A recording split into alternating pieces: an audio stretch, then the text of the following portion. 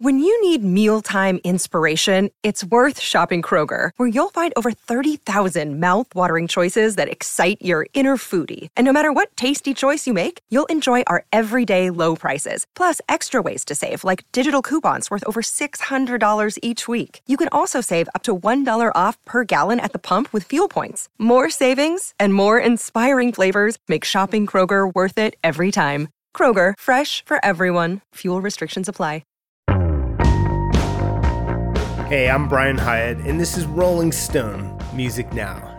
A lot going on in this episode. Rolling Stone's new cover story features Megan Thee Stallion, and it's a news-breaking and sometimes heartbreaking look at one of my favorite rappers out there right now. To talk about that, we have that story's writer, Rolling Stone's Manka Percante, who will be joining me in a minute. And afterwards, we're going to talk about the strange and welcome phenomenon where Kate Bush and her song Running Up That Hill, A Deal with God, has made it into the top 10 of the current pop charts, despite the fact that she recorded it in 1985, thanks to the show Stranger Things. And we will have Rob Sheffield on board for that one. But here's Manka Percante to talk about Megan Thee Stallion. Hey, Manka Per, and first of all, congrats on the story. There's a lot to talk about, but I want to start with Megan's next album, which you got a super exclusive look at. And there's at least one song you heard that you didn't get a chance to talk about in the story. So I thought you could touch on that now. The song, I believe, was called Flip Flop. Let's do a little Rolling Stone Music Now exclusive here, and tell me a little bit about that song. She recorded a lot of stuff. There's no guarantee that anything that I heard will actually be on the album. But she definitely is really in love with the 5 songs that she played for me, Flip Flop being one of them. And so one of the things that stood out to me most about that song is it has that kind of like southern bass line. It feels like riding in like a cool ass car, you know, going slow. It just felt really cool. And so she's kind of singing, rapping in the chorus. She's singing and she's contending with fame and struggle in the song. She has a really nice breathy singing voice on it. Like her singing voice is super pleasant to me. And I think that we heard it on Big Ol' Freak, but this feels different. Big old freak, big booty, big old tree. I'ma make him wait for the pussy. Hit it in these big old ski, ayy, feet on the bed. And so one of the lines that stood out to me in Flip Flop, which is a tentative name, I don't know if that's what it's actually going to be. When she was describing the song, it sounded like it hadn't been given a final title. She said, if your mama and daddy are still walking this earth, then you probably ain't feeling my pain, because, you know, both of her parents have passed. I thought that all throughout the songs that I heard, she contends with these very traumatic things that we know happened to her in the most upfront way that she's done on Wax. And, you know, she tried with Sugar. That was the whole press cycle of Sugar. Is like, Sugar is my alter ego that takes care of me, that allows me to be vulnerable. But when I talked to her about that era, I said, do you feel like you were being as vulnerable as you could have been on Sugar? And she was like, absolutely not. Which was pretty clear to me. I wrote the Pitchfork review of that EP. That was one of my observations about it at the time. Money to make and we all gon' spend it. Taking care of my teammate with me. Can't complain, can't do no tripping. Saying a prayer and I know But it's Flip Flop is produced by a Jew who we know, Lil Jew made the beat, is her very close producer. You know, she has the tag on a lot of her songs, and if the beat live, you know Lil Jew made it. She says, she expresses some of the things that she expressed to me in conversation. There's another line where she says, I don't know why they want me to fail. I don't know why they hate me so much. And Megan is just really ready to confront the way that she is treated like a spectacle and not a person. And I think this song is really emblematic of that. I think your favorite of the songs you heard is called Gift and Curse. Megan played that song for me in March, and then we had a conversation about it in May. Then when I asked her, you know, can you think about a lyric or a concept on your songs that is really important to you? And so she gave me a new perspective on that song, because she was like, yeah, you know, the song is lit. Like, it goes off. It's definitely like somewhat of a party record. But she's saying that because I know my worth, I'm a gift to other people. Like, I'm strong. You don't have to take care of me. I can take care of myself. She benefits from those characteristics as well. But it's a curse to both the people that she deals with, primarily men, and to herself. So if you have a woman, she explains, that doesn't need you for anything, you might get the boot real quick, you know, and there's the curse. But for her, it's that people think that she doesn't need anything.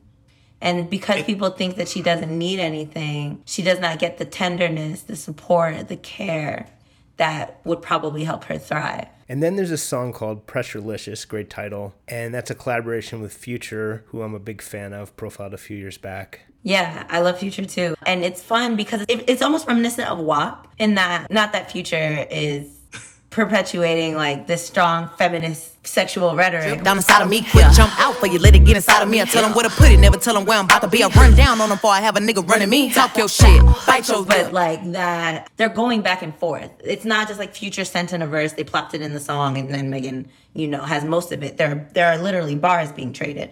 And it sounds really, really good. And how many songs has she recorded so far for this album? In March, when we met, she had recorded 25 to 30. But every time we talked subsequently, so our first in-person meeting was in March. We met again in April. We Zoomed in May. Each time I said, how's the album going? She says, I recorded 2 or 3 more songs. And then I talked to Ferris one day, T. Ferris, who is a legendary Swisha House A&R and manager from Houston. And the day I talked to him, he said, I'm with Megan in LA, we're recording. So at this point, I don't know, but there are at least 25 songs recorded. I heard Pressurelicious, which we discussed, Flip Flop, tentative title, Plan B, which was before Coachella. So I got to hear Plan B before the rest of the world did, and my jaw dropped. And then I got to hear Gift and Curse and another song called Anxiety. The Plan B video is so stark and incredible. It is. And there's been this debate on Twitter because, that video is a partnership with the fashion brand Mugler. Megan has like a deep relationship with that brand. And people were saying, Megan is making Mugler look like Fashion Nova. And we know Fashion Nova is a fast fashion online brand. Some people do not respect Megan. She can do the highest level of art. She can work with the most incredible designers and be told that she is making their work trashy. And I think that is emblematic of the conversations that we had. There's just some people that do not believe that she is worthy of being revered or taken care of. And I thought you did an amazing job of getting her to open up about that, and we'll get to that more in a bit. Let's talk about Anxiety. So Anxiety is a song with a pretty on-the-nose title. And for the record, you said in the story that the beat to that song is kind of simple and saccharine. So Megan, it's not too late to improve that beat, I guess. Yeah, I think that the message of the song is really important.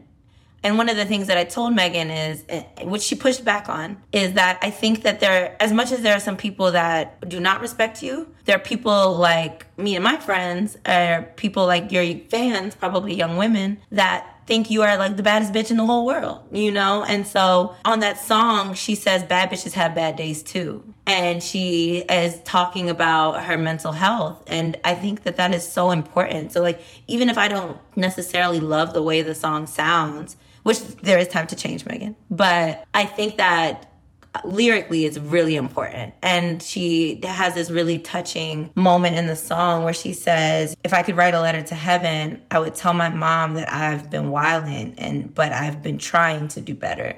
And I think there's this guilt that she feels and this debt that she has to her mother, who very much, even though she has passed on, very much lives in Megan's thoughts in like the best way, I would say. Maybe a difficult way, but in a very positive way. And she's just talking about all the things that make it hard for her. And even before she played the song, her voice got small and she was like, hey, Source, can you play Anxiety?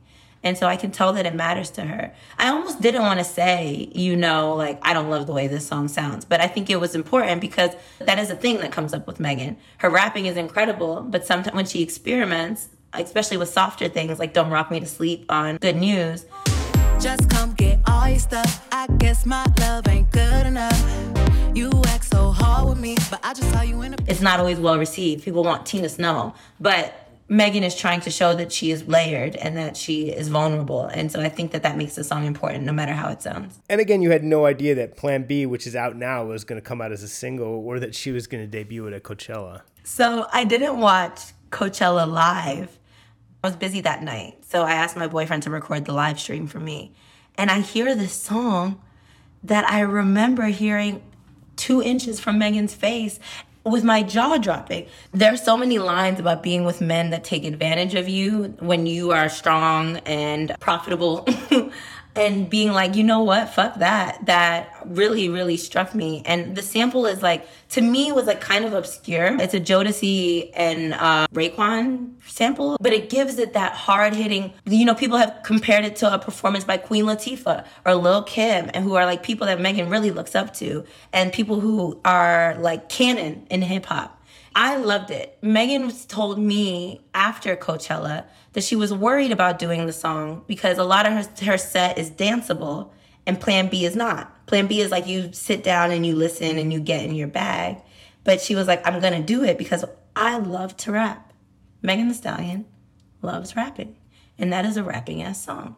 And I'm so glad that it's out in the world and that I didn't have to keep it a secret. Dear fuck nigga, still can't believe I used to fuck with you. Poppin' playing B's cause I ain't playing to be stuck with you. Damn, I see you still kick it with them. And you talked to Megan about what happened in July 2020 when she endured a shooting, allegedly at the hands of the artist Tory Lanez, who was a former friend of hers. And the treatment of that incident has been really baffling and upsetting. People have treated it way too lightly, spread misinformation about it, sometimes seem to blame her. And she really opened up to you about what it was like to be attacked like that and how she recovered. Yeah, I was shocked when it made sense in hindsight, but there was a moment where she was like, I could not walk. I was being carted from one place to another. She was asked to go to New York by the head of Roc Nation, who she's very close to, named Desiree Perez. So she goes to New York and then she goes to Tampa to finish recovering.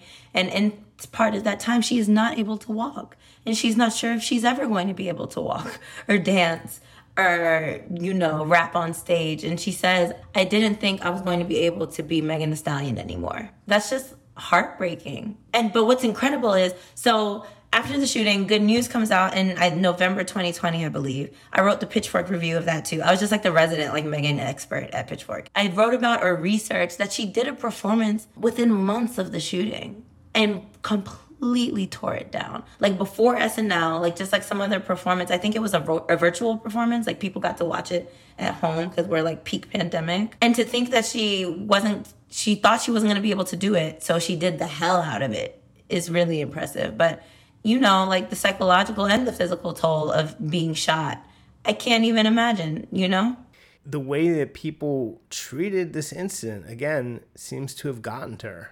Probably a lot, you know? She doesn't really start conversations with people she's not very comfortable with anymore because she will start crying, or she'll feel like she's going to start crying. She cried in front of me. And you can see her trying not to. Not because she's ashamed or embarrassed or anything, but it's just like, you can't walk around weeping all the time. Like, what kind of life is that? You had this amazing and intense quote from her, which is, you know, really exactly what you want a profile like this to do, is to give you a sense of really what it's like to be that person. Maybe you can read us the quote I'm talking about. Megan says, I see people saying, damn, I would have shot that bitch too. In some kind of way, I became the villain, Megan says, bewildered. And I don't know if people don't take it seriously because I seem strong.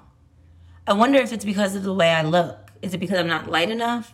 Is it that I'm not white enough? Am I not the shape, the height? Is it because I'm not petite? Do I not seem like I'm worthy of being treated like a woman? For just a moment, her voice cracks. That was one of the things that I desperately wanted to be in the piece. She just put it in a little box and was like, here, you know, this is what I'm dealing with. And I think that she gets to the pure nonsense of it. Because, like, look at the things that she's listing. They all seem like very real possibilities. It may be because she's not white enough. It may be because she's not small. It may be because she's strong. And all those things are crazy, you know? Like, that's no reason for someone to be told that they should have been shot after actually being shot, you know? By strangers. It's nuts. Not to spoil the end of the story, because everyone should read the story first, but at the end of the story, she says that she's been through all this and she's gotten back up, and she hopes that serves as a message to other people that they can go through really awful things and get back up. But what do you really make of that message? I think I had the thought that it is inspiring, but I worry. Maybe because it puts too much impetus on the individual to try to overcome these unfair circumstances. And rather than like breaking down systems, it's like it's like Megan has had to rely on her resilience. And rather than, I mean, you have to be resilient because like we're not going to destroy the patriarchy in a day, right? So resilience is necessary. But I would also emphasize that we have to be having very real conversations about why this matters beyond the celebrity of it all. So I met a couple this weekend, and we ended up having a conversation about Megan Thee Stallion, and I was like, I can't say anything about the cover story, but because it hadn't come out yet. But the boyfriend in the couple was just like, well, it's not fair that Tory doesn't get to talk about Megan anymore and doesn't get to talk about the case anymore, but Megan gets to go on Gayle King. And wow. Yeah, and I've heard that's a very common argument. That's not an uncommon argument. Oh, he was like, everybody's participating in this conversation now. Like he said, because Megan is talking about it and Tory is talking about it, we're all talking about it. And I was like, we're all talking about it because gender-based violence, particularly against women and non-masculine people, is extremely prevalent. And this is a microcosm of that. They just happen to be extremely famous.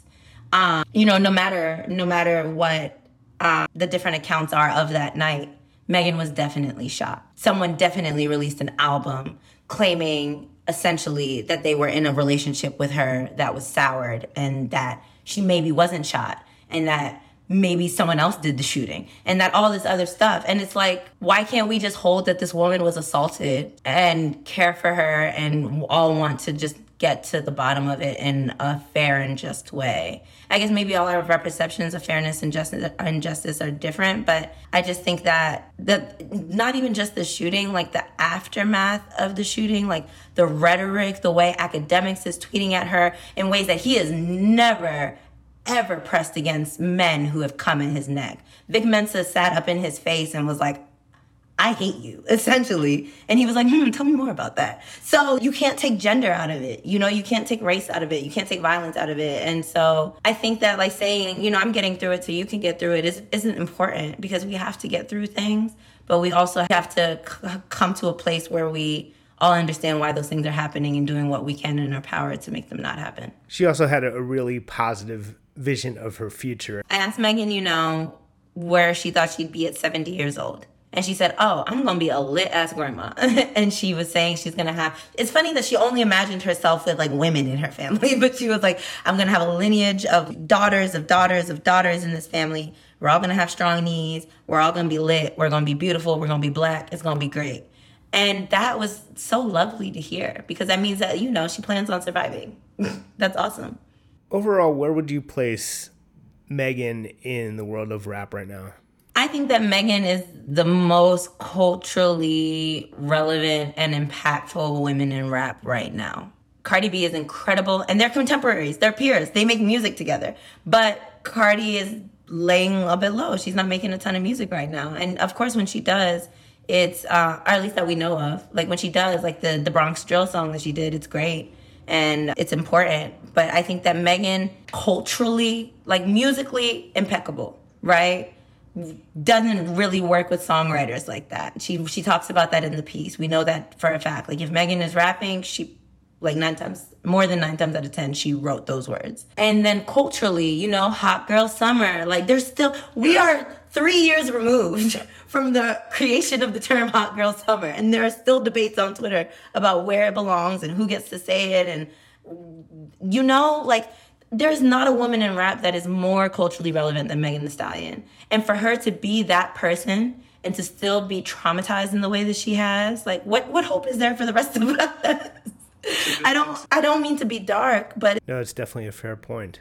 It's like she has everything. She has fame, she has wealth. But one of the beautiful things that I see, and I mentioned this in the piece, is that in my world, I have to go look for the hatred. It doesn't just come across my timeline because our timelines are curated to give us content that we want to see.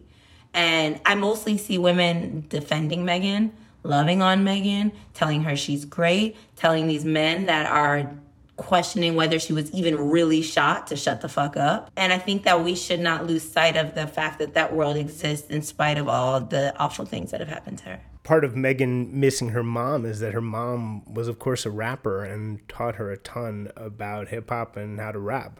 I'm glad to hear that Megan, even though she's very, she keeps close her music, she really only shares it with a couple people as far as like looking for feedback. I'm glad that she has that voice in her head that can guide her because it's led her to all the right places. And by the way, like you said, 3 years after Hot Girl Summer, all over TikTok, I'm seeing people talk about going on hot girl walks. The hot girl walk is huge right now, and that would not exist without Hot Girl Summer. It's all Megan again. Like to anywhere? Like if I'm walking to the bathroom, is it like a hot girl walk? Quite honestly, I'm seeing it more in the context of here I am outside taking a walk to Starbucks. I love it, but you know what? That's beautiful. To feel like you're hot, walking to the grocery store, that's a beautiful thing. And again, that's all courtesy, ultimately, of Megan Thee Stallion. Thanks again, Makaper. Look, handle me? Who gon' handle me? Thinking he's a player, he's a member on the team. He put in all that work, he wanna be the MVP. I told him ain't no taming me. I love. What's up, everyone? It's Reality Steve, your number one source for all things Bachelor Nation and reality TV. Every day, I'm giving you the behind-the-scenes juice and your info on all your Bachelor Nation stories, and also interviewing some of your favorite reality stars. My name has been synonymous with spoilers, but I'm so much more than that. Give me a listen. The Reality Steve Podcast, part of the Believe Network. Just search BLEAV on YouTube or wherever you listen. So, a wonderful song called Running Up That Hill by Kate Bush is, I believe, in the top 5 in the Hot 100 singles chart. Again, this song came out in 1985. And the reason for this chart appearance is because, as you probably know, it plays a very prominent part in the new season of Stranger Things. It doesn't hurt me, yeah, yeah. Do you wanna feel how it feels? Yeah, yeah. Do you wanna know? To talk about this phenomenon, I have with me Rob Sheffield. And so, Rob, I know you haven't been watching Stranger Things, at least this season. You bailed on Stranger Things, but that's okay. That's okay. We understand. We don't have to roast Stranger Things.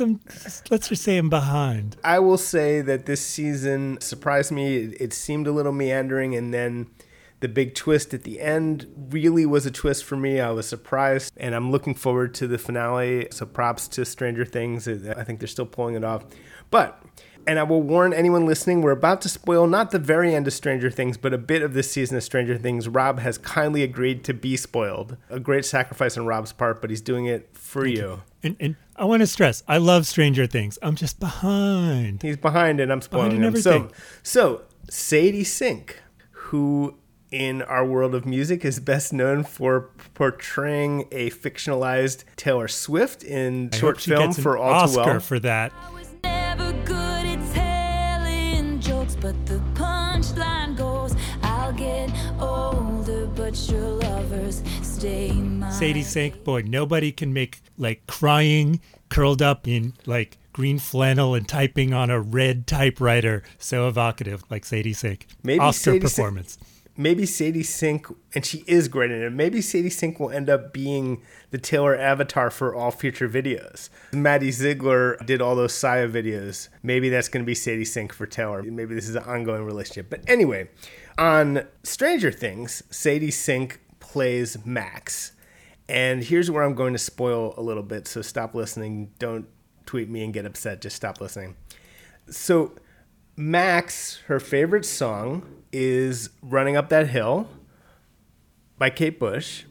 And she is basically, long story short, her body is still in our dimension, but her sort of mind is in the upside down. And if they don't pull her mind out of the upside down, she's about to die. And the way that her friends save her is by putting on her Walkman headphones and playing her favorite song by Kate Bush. And that opens a doorway back to reality. And actually, it's not even the first use. They play that song actually throughout the season, kind of preparing you for this. And there's a great little bit, which you would love, Rob, where they're going through all her cassettes, trying to find it and trying to figure out what her favorite song is. But yes, a cassette of a Kate Bush song literally saves her life. It's sort of unforgettable, iconic, I dare say. And it led a whole new generation to embrace this, what is of course, a fantastic song from an absolutely genius album, Hounds of Love from 1985. But now that I've spoiled a show for you, maybe you can just talk about that song before this. Kate Bush has said that it's a song about sort of wanting to be able to make a deal with God and switch places with her lover so they could understand each other better. It has amazing sort of synth stuff on the Fairlight, which is this incredibly large and incredibly expensive synth from the 80s. But just maybe talk about that song's place in culture before all this. Well, Running Up That Hill, a great song. Like you said, very Fairlight song. I mean, in terms of the Fairlight was a synthesizer that was really dominant in 1985. So Hounds of Love is the ultimate Fairlight album, along with, Tears for Fears, Songs from the Big Chair, and Scritti Politti Cupid in 85. These are Fairlight albums. I just say you are on an amazing streak of mentioning Scritti Politti every time we have you on. Please don't break it. We talk about this like it's an accident. Yes. I talk about Scritti Politti in literally every conversation. But I love Hounds of Love. It was a huge breakthrough for Kate Bush, definitely in the U.S., where she hadn't had anything even close to a hit. This was definitely not a mainstream top 40 pop hit in 1985, but it was on MTV and it was on the new wave rock stations. So it was her first big American song. And it was also a controversial song in the Kate Bush fandom, because for a lot of the Kate Bush fans in my life, who are mostly punk rock women, they were really into the album before this, which is called The Dreaming, which is the best Kate Bush album. It's so hardcore. It's so abrasive. It's so just mind-blowing. It's an album that has been continually shocking me and freaking me out for all these decades I've been listening to it.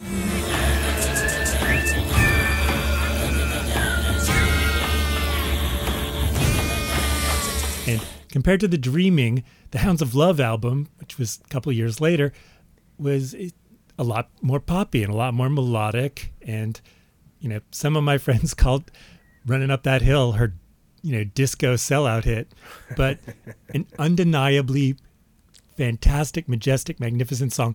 If you went back in time and told anybody in 1985 that this would someday be a top 10 hit in 2022, I mean, in 1985, the songs that are hits on the radio are Falco and, One Night in Bangkok. Science, gonna be the witness to the ultimate test of cerebral fitness. This grips me more than would a muddy old river or reclining Buddha. 19 by Paul Hardcastle. There's a lot of fluky one-shot top 10 hits in 1985. A very strange and wonderful radio year. But Running Up That Hill was not part of Top 40 radio at the time, so really astounding how beloved it is now. I guess technically speaking, just because someone's going to correct us, technically it peaked at number 30 in the Hot 100. But back then, it was nothing like in the UK, where it actually was a number 3 hit. So there it was a legit hit. We'll talk about hits in 1985. The phenomenon of an airplay hit, it doesn't mean that it was actually being played on the radio. How charts were devised in those times is a very interesting sort of read up on your 20th century true crime narratives. There's no need to get into that here. But it was not a song you heard on pop radio. I can tell you that. Right. But a fantastic, compared to any other Kate Bush song, compared to England, where she was a big mainstream star, in America, she was best known at that time for writing the Pat Benatar song, Wuthering Heights. Out on the wily, windy moors, we'd roll and fall in green. You had a temper. Which it seems funny now to think that that song was much more famous for the first 20 years of its existence. To Americans, it was much more famous as Pat Benatar song that was a cover of a Kate Bush song. The irony, of course, is that Kate Bush just failed to get into the Rock and Roll Hall of Fame. And as more than one person has pointed out, this is exactly the kind of thing that voters might have responded to. It actually might have gotten her in. So we'll see next year. Again, nobody fails to get in the Rock and Roll Hall of Fame. It's always wait till next year. And she's been on the ballot before and, not made it. I will never not vote for her. I will never not vote for Kate Bush. And she is someone who, in terms of an artist who had a cult in the 80s, but who just keeps making new fans, makes converts, it's just kind of astounding. She's kind of like Joni Mitchell or Stevie Nicks, these female geniuses who are certainly acclaimed at their time, but they keep reaching new fans, new audiences, every generation. And it's amazing to see with Kate Bush. Maybe just break down how people see Kate Bush as a figure. I mean, to me, one of the only things you need to say is she's one of Bjork's favorite artists. Taylor Swift is a big fan as well. The key word to keep in mind when you're talking about Kate Bush in the 80s or at any time is weird. There's no way to overstate how weird she sounded to listeners in the 80s. There was nothing in the history of pop music that sounded anything like her. Her voice was so high and so eccentric, and she would do so many different voices. In her songs, she would do so many different accents. A hardcore great Kate Bush song like Breathing or Houdini.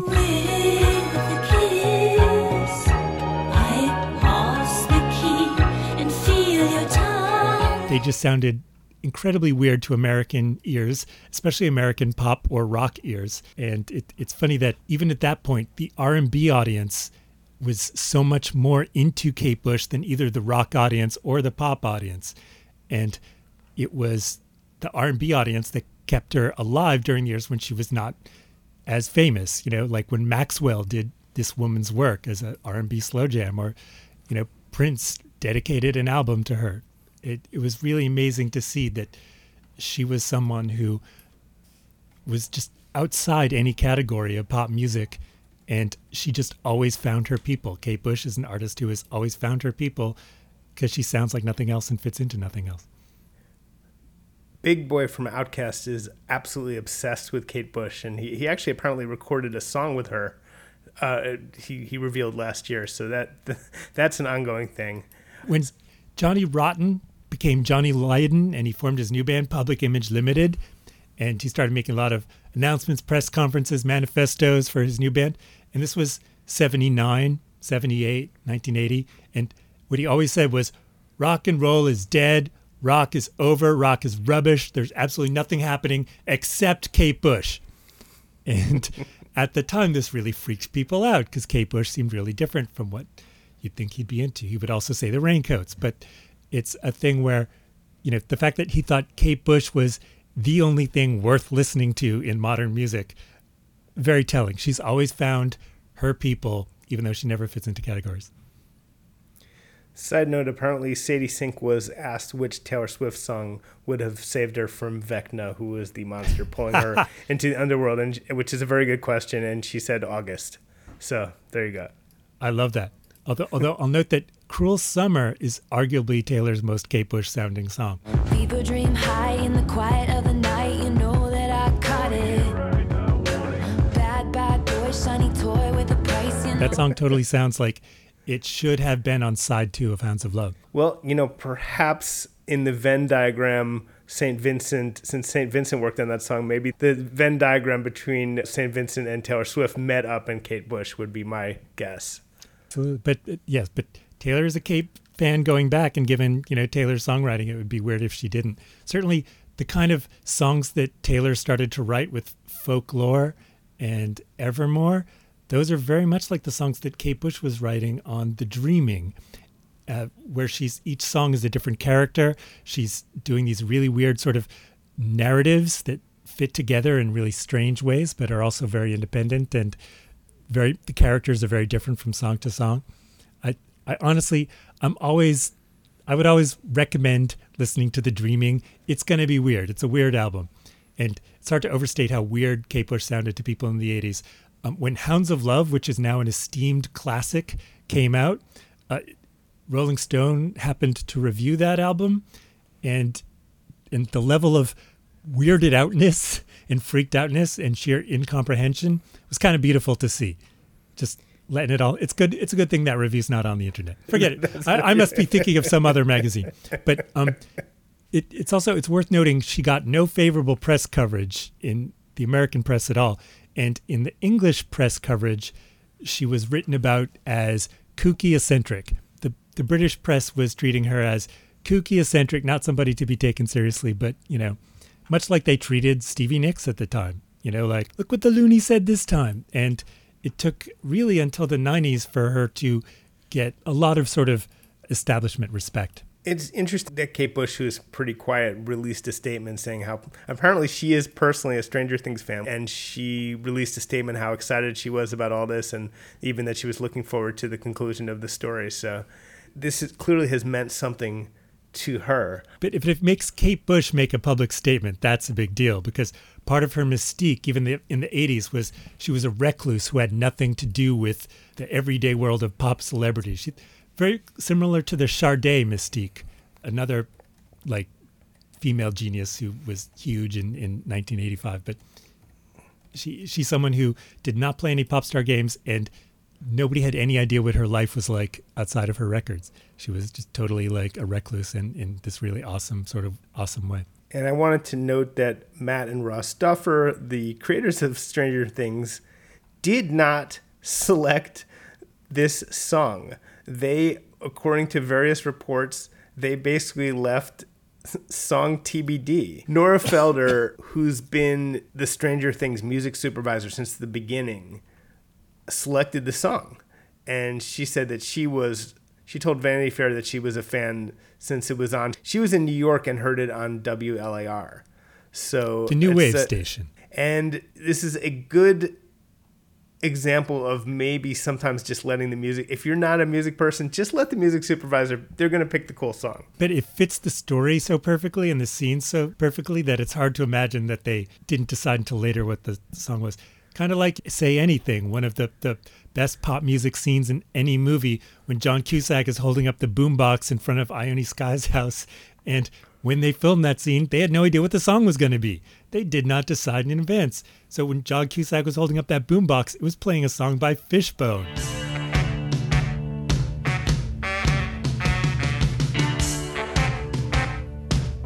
And it's so funny because it's so perfect, and we can't imagine it any other way with any other song. But, Stranger Things and Kate Bush is like that too. You just can't imagine.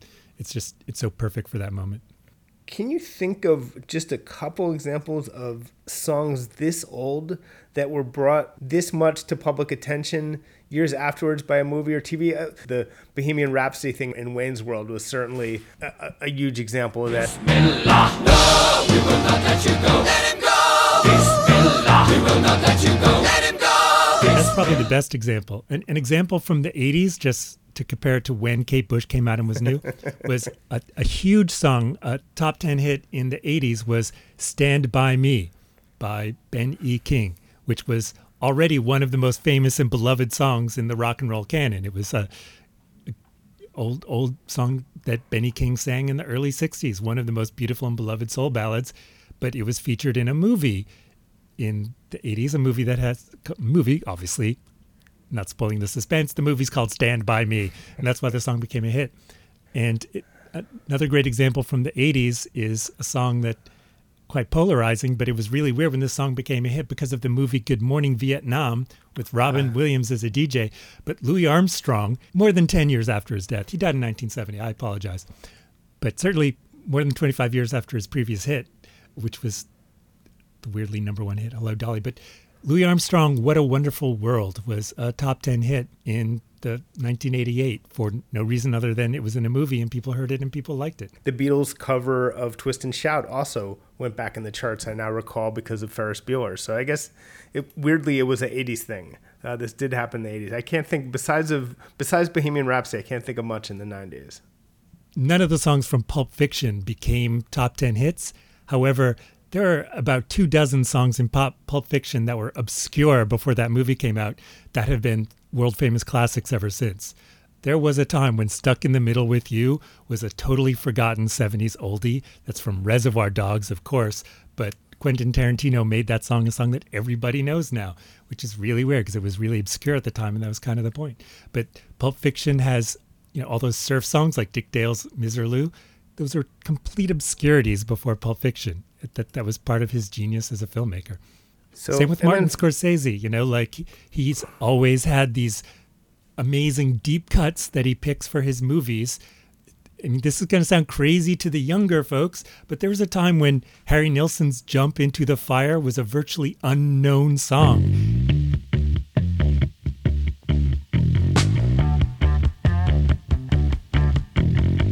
It was a deep cut by an artist who had been completely forgotten by history.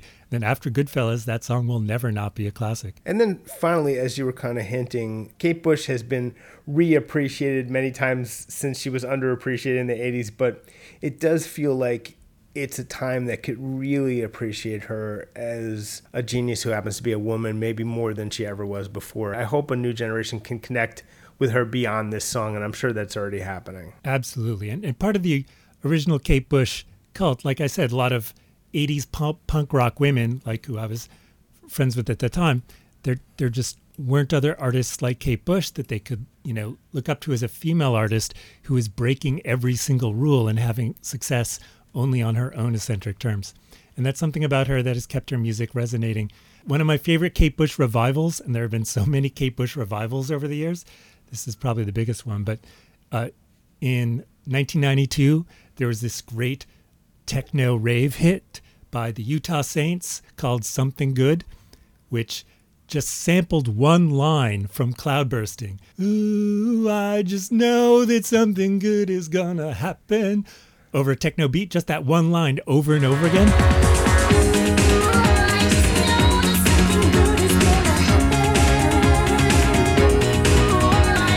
And it was a huge international smash. It was like one of the big techno crossover hits of the early 90s.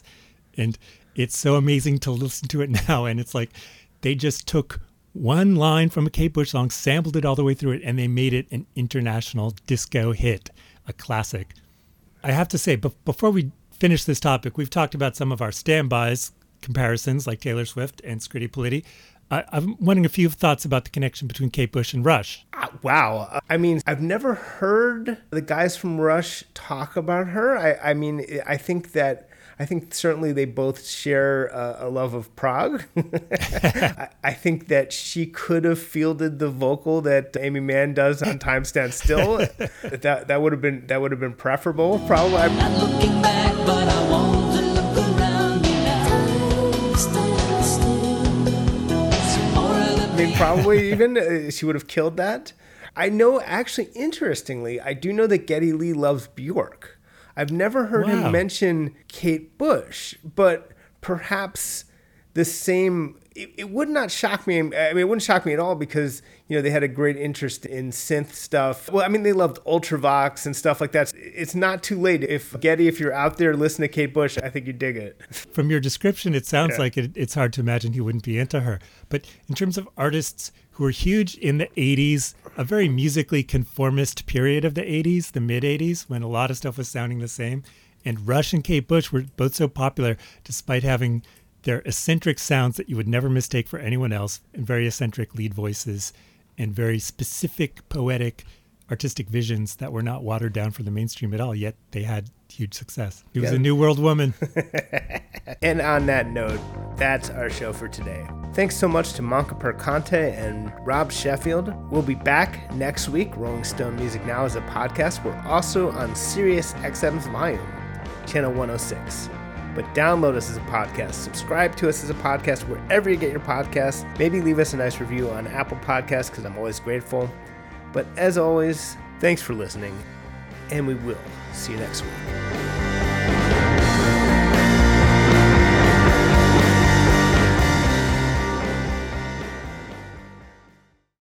Welcome to Talkville, the ultimate Smallville rewatch podcast. Guest star Sarah Carter as Alicia Baker, although I didn't really work with her a lot. But Tom did, and they had some real big smoochy scenes. Yeah. Can we talk about that? Could there be any more sex? What was a 3-page makeout scene that just kept going? Good Lord, we get it. They have chemistry. Jump in now or catch up on any of the past seasons of Talkville on YouTube or wherever you listen.